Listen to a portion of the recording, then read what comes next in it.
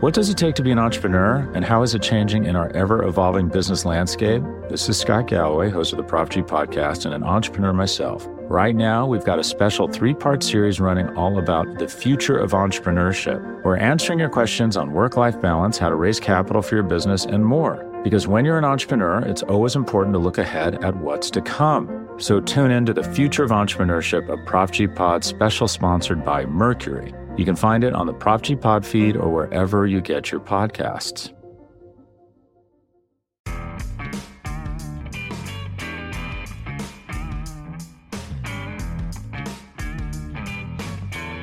Good morning, Giants fans, and welcome to your Valentine's Views podcast for Monday. Please like, share, and subscribe if you're watching us on YouTube.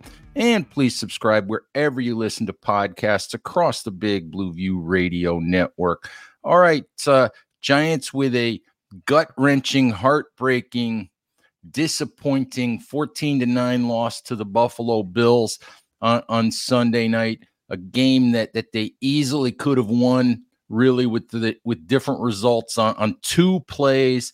Here to help me discuss all of the action, as we always do, the morning after games, is Big Blue View's Tony Del Genio. Morning, Tony. How are you? How much sleep did you get last night?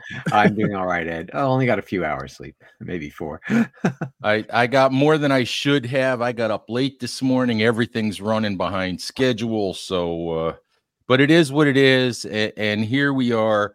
And let's dive right into it. Obviously, 14-9 loss that the Giants, much closer, much better effort than most people anticipated, and yet a lot of disappointment. We have to talk about the final play of the first half, and I think we all know, Tyrod Taylor messed up.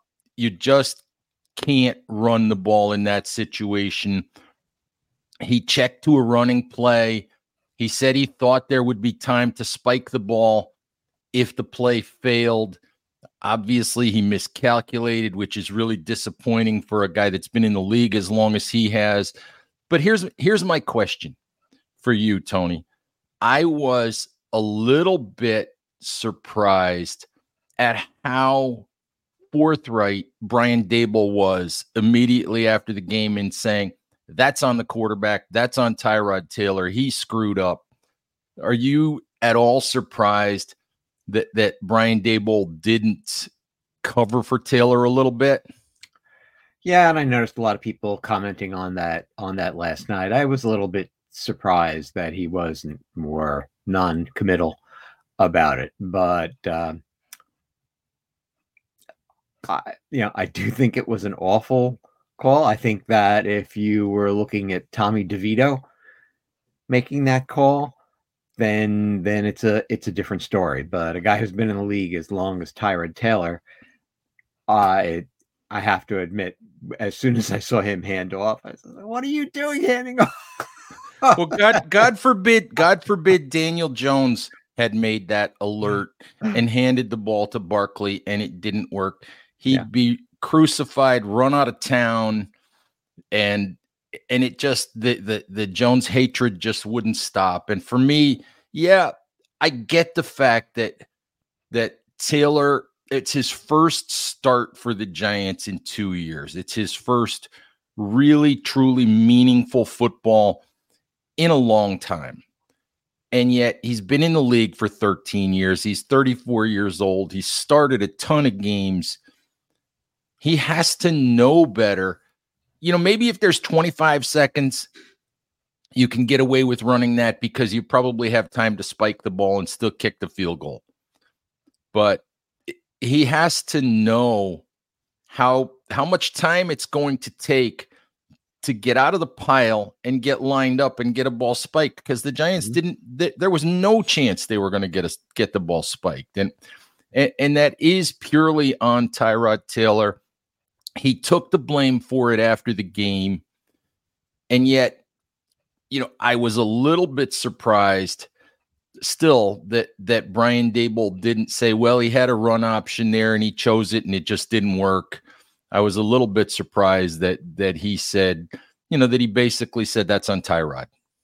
Yeah, I was too. On the other hand, I think he's obviously very frustrated with the way things have gone this season, and I think he saw a winnable game last night start to slip out of his hands, and so I kind of get the frustration, and he was obviously very frustrated because he apparently spoke to who was it, Melissa Stark was the sideline reporter, I believe, and I guess she tried to interview him as they were going off the field for halftime, and he just said, "Oh, it's like, I'm sorry, I just can't do this right now. I can't." Yeah, he said, "I can't." He said, "Right now, I can't think straight," or something like that. And so it's a human thing to do. And absolutely, and it was a human mistake by Tyrod Taylor. Unfortunately, when push comes to shove, and we'll get into how the game ended in a second, when push comes to shove, that is the play that cost the Giants the game. I mean, an opportunity to, whether it was 9-0 or 13-0, there's no excuse for not coming out of there without points and going into the locker room up 2 scores. And when you think about it, we can talk about how the game ended, but Giants get points at the end of the first half. They don't need a touchdown at the end of that game. All they need is a field goal, and they're in obvious position even before the final play of regulation pass interference that was called in the end zone. They're in position to kick that field goal, and Graham Gano is going to make that. So, yeah, so that play ultimately cost them a massive upset. Yeah, and I think that's why he was so upset about it. Again, it's not a great look for a head coach to be saying that publicly, but I think he probably saw this as the Giants' last chance to climb back into the playoff race, and he saw then an opening for Buffalo to come back and take the game, which they did. I mean, and it obscures the fact that overall Tyrod Taylor played a good game, a very good game, I think, for the Giants, and overall the Giants played an excellent game. I mean, they had the lead till the end of the third quarter, and even after Josh Allen finally started doing Josh Allen things in the fourth quarter, I mean, like that pass for the winning score was a pass that very few quarterbacks can make, I think. Still, the Giants fought back and they drove down and were in position to win the game. And so I think this was by far the Giants' best game of the season. And to not come away with a win, I'm sure hurts a lot. Absolutely. Tony, let's talk about the final play. Giants get the pass interference in the end zone on the final timed play. They get an untimed play from the 1-yard line. And as I wrote in the Kudos and Wet Willies on Monday morning, my view of this is, look, yes, it was pass interference, but unless you were brand new to sports last night, you understand that this is about the millionth time that officials have swallowed the whistle on a game-deciding play at the end of the game. Sometimes you're going to get that call. Sometimes you're not going to get that call. If you're on defense, it's a great call. If you're on offense, it stinks. But for me, I'm just not going to kill the officials for not throwing that flag on that play. I can't do it. I know Giants fans are upset about it, but that's just how things go in sports, most of the time. Well, I'm with the Giants fans on this one. I have to admit that. I understand. I understand it, Tony. I understand the frustration. I just can't kill the officials for it. Yeah, the point I would make is that as long as you let defensive backs get away with doing that, then they're going to continue to do it, and they're going to continue to do it, and until it gets so egregious that it's ridiculous. And I thought he held him on the second play. I mean, there was the whole jersey pulling thing, right? And I didn't think that what he did was any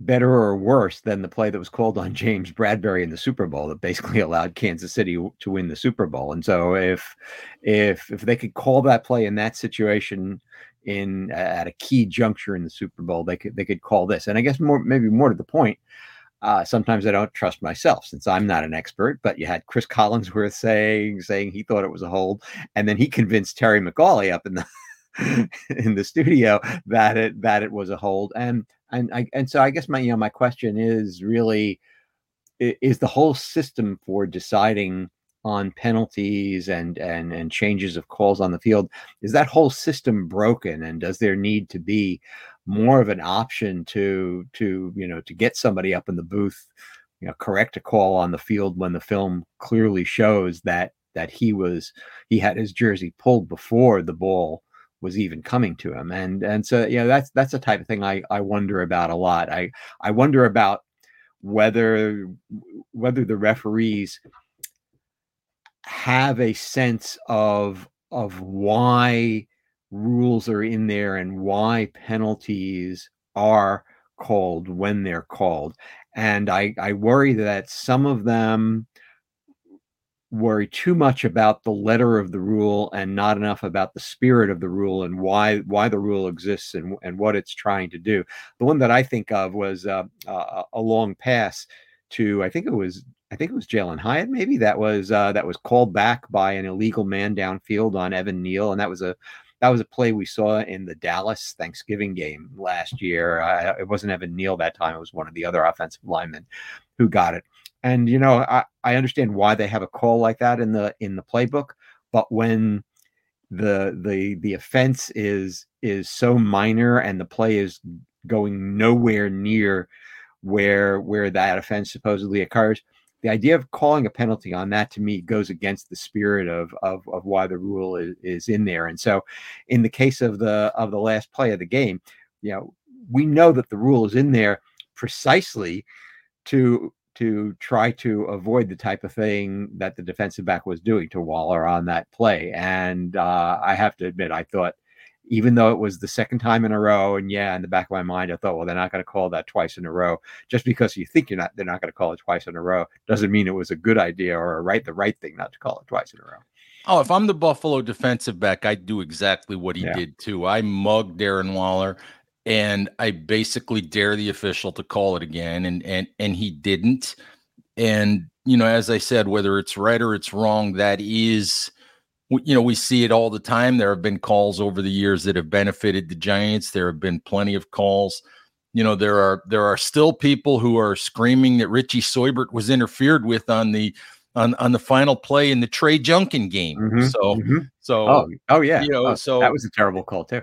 Oh yeah, it was. But but those things unfortunately happen, and I come back to the Giants. Should have won this game on their own. But what I will say is, you're absolutely right about the Evan Neal play, and I was going to bring it up, if you didn't. And I do agree with you about the spirit of some of the rules. It drives me crazy when a penalty that happened 30 or 40 yards away from the play, that had nothing to do with the play, changes a third down to a first down, or takes away a big play, which is what the Neal penalty did last night. That was a clear example of, he was engaged in a double team. And I think it was he and Marcus McKethan, push the defensive lineman down the field a little bit. When Neal disengaged, he was 1.5 yards or 2 yards beyond the line of scrimmage, didn't advance up the field any further, just stayed put. Maybe he should have backed up. I don't know, but it had nothing to do with the play. And I'm with you that those kinds of things, I do think the NFL needs to look at. Do we really need to make that call in that spot? Yeah. And the most egregious thing, and this did not come into play last night, is what they've done with the roughing the passer penalty. And they've gone so far in trying to protect quarterbacks that you make it almost impossible in some situations to actually sack a quarterback. I think there was one called on, was it Leonard Williams last week, or the week before that was. He was coming in, and you just look at some of these things. That's not what they intend to mean by protecting the quarterback against a bad hit. And so I'm just so amazed at how reluctant the NFL seems to be to actually make changes in these things when clearly something is wrong. I mean, they've done some very good things as far as protecting players against helmet to helmet hits and things like that. Even when the helmet to helmet hits are unintentional, still I get it why they call a penalty, but sometimes they just go too far in what they're intending to do, and they just don't seem to have a sense of this is the right thing to do in this situation, in this point in the game, and so on and so forth. Right. And I think a lot of that has to do with so much television now and so many cameras, and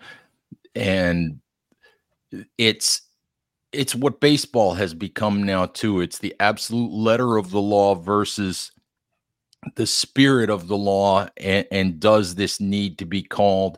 There was a roughing the passer on Bobby Okereke last night that was another example of there was nothing wrong with that hit, but the letter of the law, the way the NFL is going to call it, anything that looks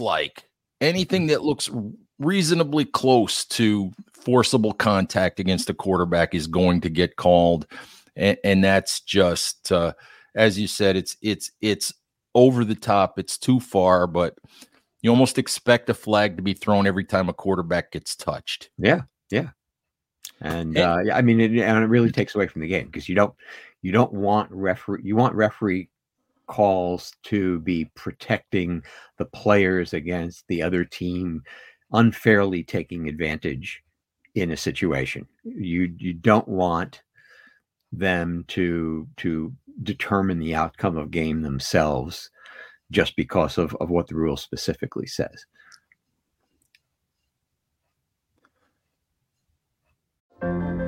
What does it take to be an entrepreneur, and how is it changing in our ever-evolving business landscape? This is Scott Galloway, host of the Prop G podcast and an entrepreneur myself. Right now, we've got a special 3-part series running all about the future of entrepreneurship. We're answering your questions on work-life balance, how to raise capital for your business, and more. Because when you're an entrepreneur, it's always important to look ahead at what's to come. So tune in to the Future of Entrepreneurship, a Prop G pod special sponsored by Mercury. You can find it on the Prop G Pod feed or wherever you get your podcasts. Support for this show comes from Sylvan Learning.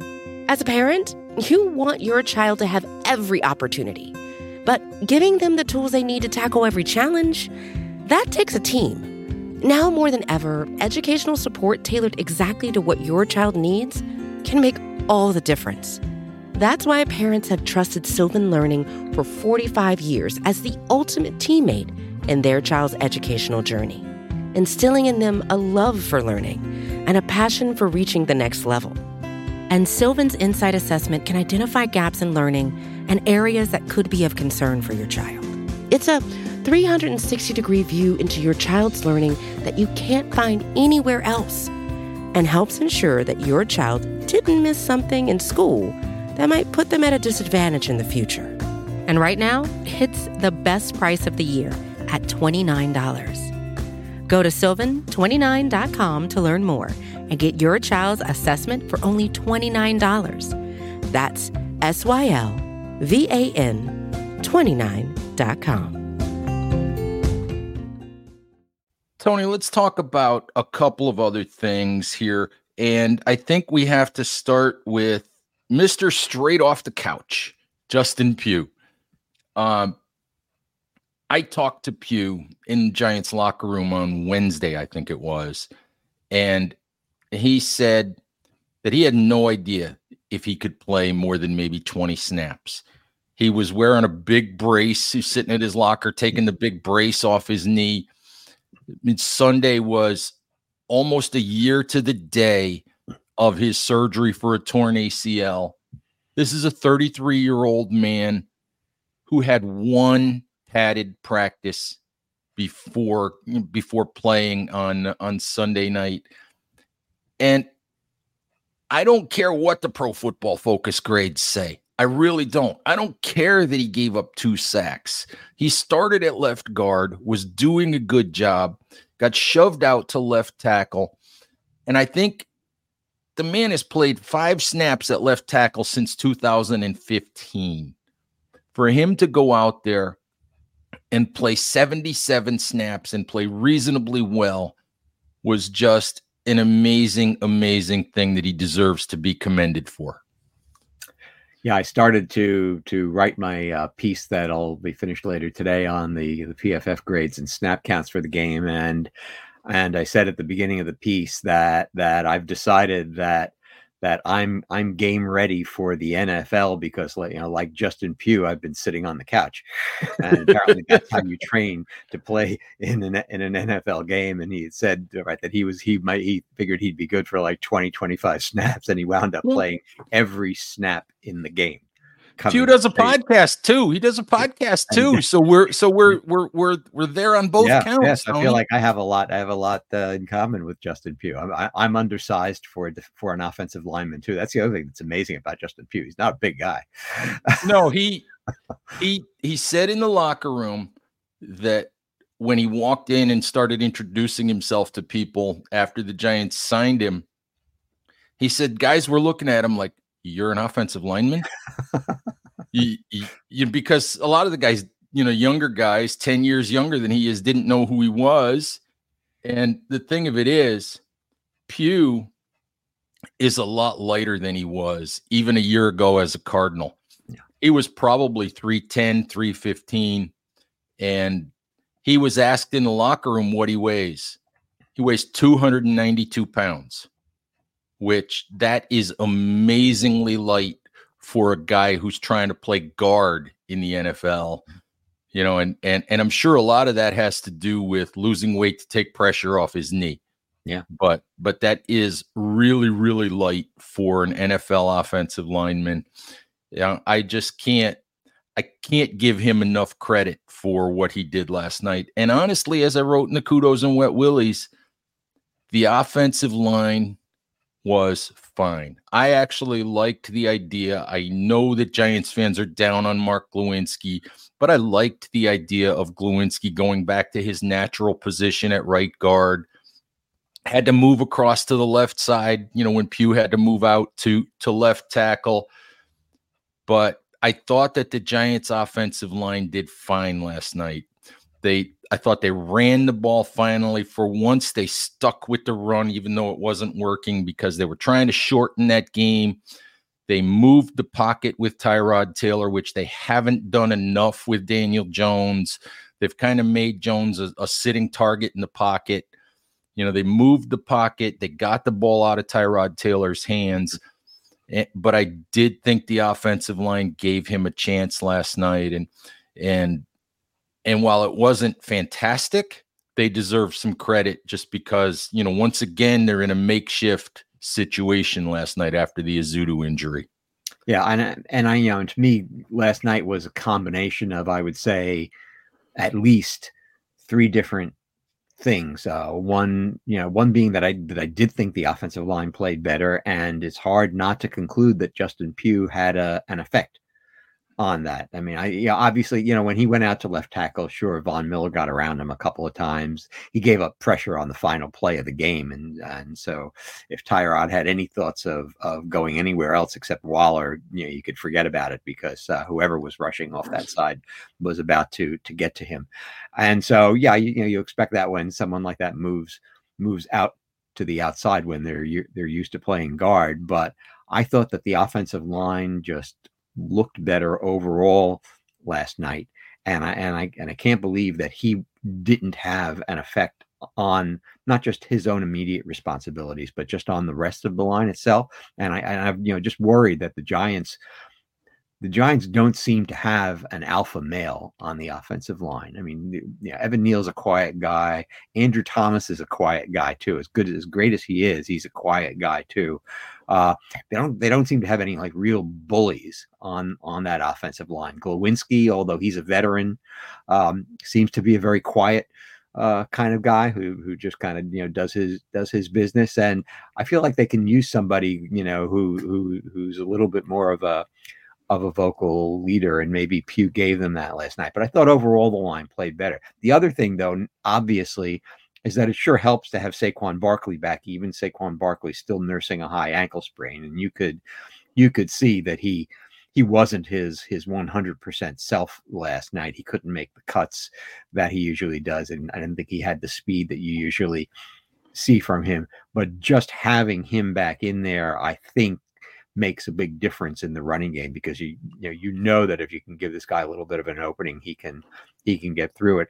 And I think the one advantage that Tyrod Taylor gives you is that he has great escapability in the pocket, and so he's a plus when it comes to making pressure not be the disaster that it would be for a less mobile quarterback. And as you say, they moved the pocket. They did other things too. So overall, I thought the game plan was good, and I thought that the people who played in the game did a good job under the circumstances that were there last night. And for such a disheartening loss, and to have it come at this point in the season when they desperately needed a win to kind of stay in anything like the division race, I wasn't that broken after the game was over. I just kind of took solace from the fact that I thought they by far played the best game they've played this season last night against a very good opponent, and that's not bad. No, it really isn't, Tony, and maybe 100% Barkley, I think on the 33 or 34 yard run, maybe he pops that, for a big play.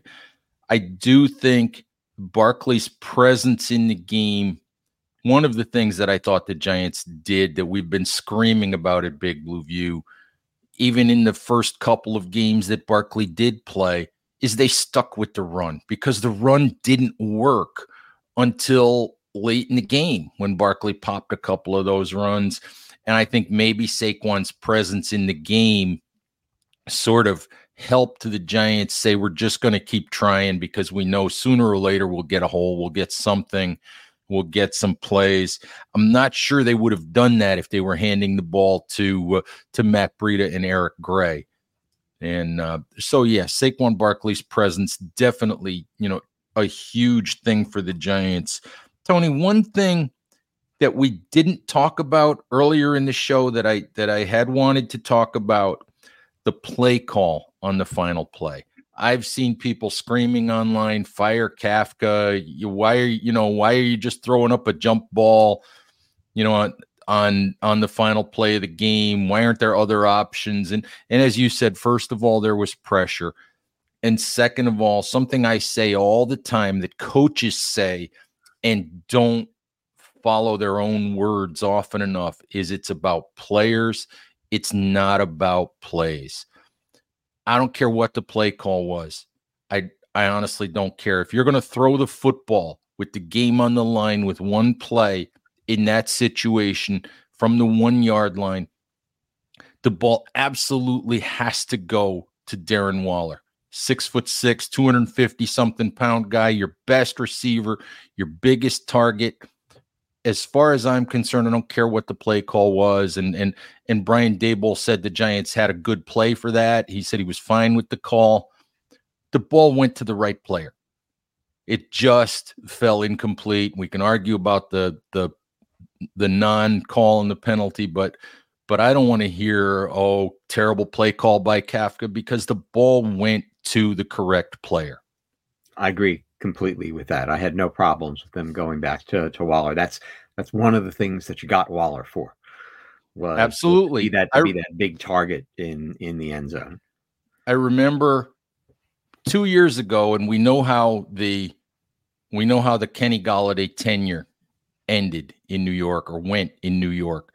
but in one of his very first games as a Giant, the Giants got the ball on a turnover with the game on the line inside the 20-yard line.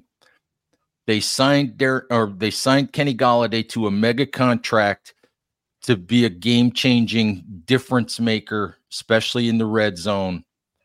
And I think they ran the ball 3 times.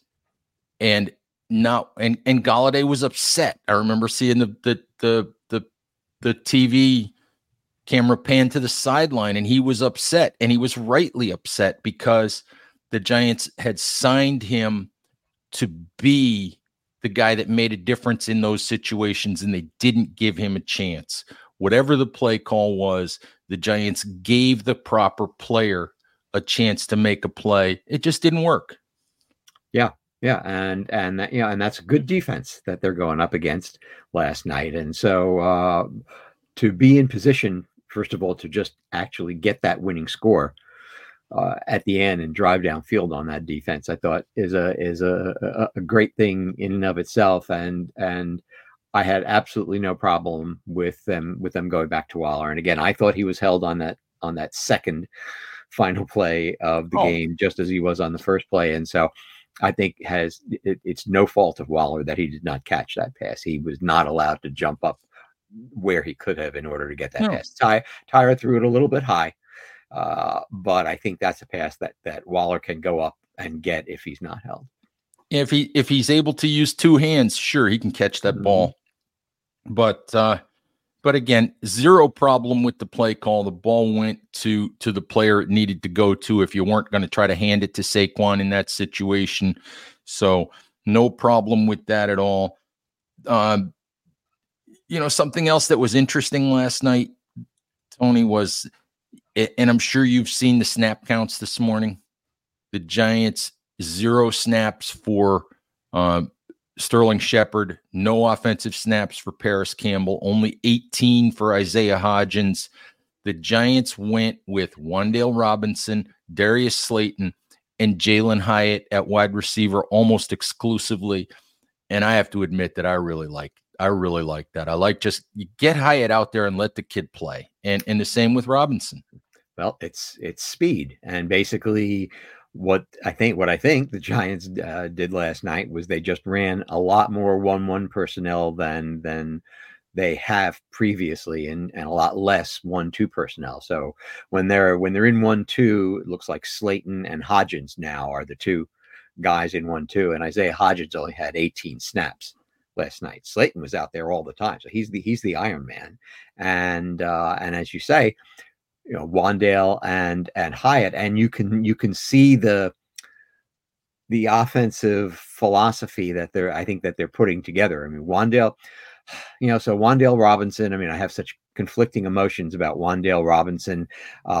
You look and see what George Pickens has become for Pittsburgh, and he's become a really nice X-type receiver for the Steelers. And that he was on the board when the Giants picked in the second round. And so I have to admit I have regrets about the Giants not going in that direction.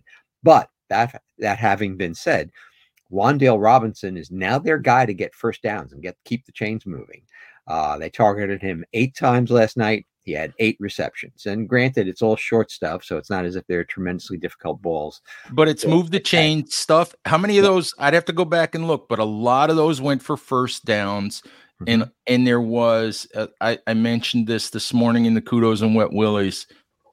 Maybe it was Tyrod Taylor. Maybe it was the fact that there was a little bit more time. Maybe it was scheme, but there were a couple of occasions where Robinson actually got to run with the football after he caught it, which we hadn't seen in earlier games. Mm-hmm.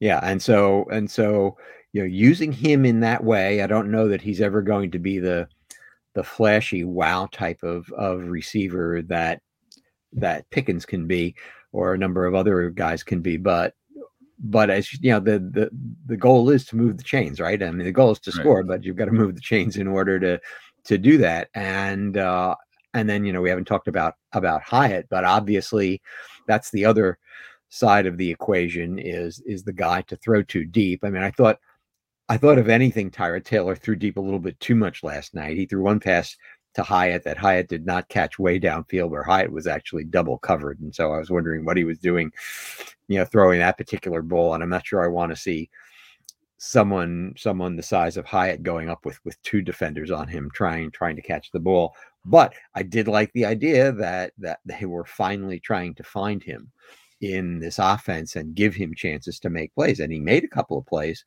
for them last night, not just deep plays. Also, he got a first down on a shorter plate as well, and so I think that's got to become an important part of the Giants' offense. And it's obvious with those people that they're putting out there most of the time that they're trying to emphasize speed over anything else. Isaiah Hodgins just doesn't see the ball much anymore. He didn't get targeted even once last night, even though he was on the field for 18 snaps. So speed is where they're directing that offense. Absolutely. Tony, what, as we said, best effort of the season overall for the Giants last night. And I know that the other day I accused you of losing your mind when you pushed your chips to the center of the table and said the Giants would make the playoffs. And whether they do or not, I don't think they're making the playoffs at 1-5. And yet let's just kind of spin forward 11 games left. I think a lot of this gauntlet of the first 6 games is over with now. There's still a lot of difficult games on the schedule, but overall, the way the defense is playing, some of the things that the Giants showed on offense last night, I think it's okay to feel optimistic that the rest of the season will be better than what we've seen so far. Yeah, and I think, right, a functional offense obviously has to be part of it. And so if they can solidify that line a little bit more, then they can have a functional offense. And, now we've got Andrew Thomas, looks like he's going to be out for half the season, having played less than a quarter in game 1. And so, obviously, you have to get him back in order for this to happen. You've got to get John Michael Schmitz back and give him a chance to settle in at center. But if what we saw last night from Justin Pugh was an indication, it looks like, he can still play. And so you could imagine going into the second half of the season that they actually have a left side of the offensive line. If Thomas comes back, they actually have a left side of the line that has at least some experience and has some talent. And that still leaves question marks on the right-hand side of the line. But frankly, Evan Neal is playing a little bit better. He's not up to the point where he's not a liability yet, I think, but I think he's actually playing a little bit better than he was early. And so there are reasons for cautious hope about the offensive line. And if you get that just functioning normally, doesn't have to be Philadelphia Eagles level offensive line play or Detroit Lions level offensive line play. If you just get that functioning normally, then it's obvious that the Giants have some weapons they can do things with to be a dangerous option. The flip side, which we haven't talked about at all so far in this broadcast, is that the Giants defense is becoming pretty good. They're not totally a shutdown defense, but they did hold a Josh Allen-led offense to 14 points and not a single point until the fourth quarter. And I thought that's pretty darn good job by an offense against by a defense against an offense that put 48 points up against Miami a few weeks ago. Absolutely. Bobby Okereke has really begun to show why the Giants signed him. I will say this too. It went, although not by Chris Collinsworth, but it went largely unnoticed that the Giants were unafraid to match Tay Banks against Stephon Diggs last night, and Tay Banks did a good job in the reps against Stephon Diggs. That young man has not gotten any interceptions. He really doesn't have more than 1 or 2 passes defensed, but that young man is turning into a good player. And that's a good sign. Cordale Flott had a nice night last night. A little bit disturbing sometimes that that even with, Dexter Lawrence and Leonard Williams in the middle, that the Bills were able to pretty much run the ball down the Giants' throats when they wanted to in the second half. No big plays allowed, but they were able to get enough running to move the chains and keep the football. But a lot of good signs. Kayvon Thibodeau, very, very little on the stat sheet last night, and yet I'm not complaining about the way Thibodeau played either. So, I think Thibodeau would have been on the stat sheet more if it was not for the fact that the guy that he was chasing was Josh Allen, because Josh Allen, I mean, he's one of the most amazing players in the NFL, and he kept a lot of that from being more of a disaster for his own offense by the way he can get away from pressure. Absolutely. So a lot of good signs last night. A really unfortunate loss. It would have been really nice for the Giants to win that game, but in the end, it's kind of about the long term, and it's still about the long term for this team. And I do think there were some good signs. So, Tony, was there anything else you wanted to mention before we call it a show? No, that's it. I thought Jamie Gillen had another nice night punting, and all of a sudden, I think of him as an asset to the team and not a liability. And naturally, Graham Gano is always there, and so underappreciated, but Giants fans, go back and read the story I did about Gillen a few days ago at Big Blue View. And in case you guys are wondering and haven't read it, Gillen, for what it's worth, has spent an awful lot of time studying former Giants great punter Jeff Fiegels. So, and you're right, he's been fantastic. So, we hate to be at the point of the season where we're talking about the punter all the time. Well, let's see if they can get a few wins in the next few weeks. And absolutely, maybe, the mood will be a little better. At least they looked last night like the team that we thought they might look like this year. And I think that was the most encouraging thing. They didn't get in the end zone, but they were highly competitive against a really good team. They looked like they had a plan. They looked like they had a chance. And it's hard to complain, when they play that way. Mm-hmm. All right, Giants fans, thank you as always for listening. Please stay safe out there. Take care of each other, and we'll talk to you soon. Bye-bye.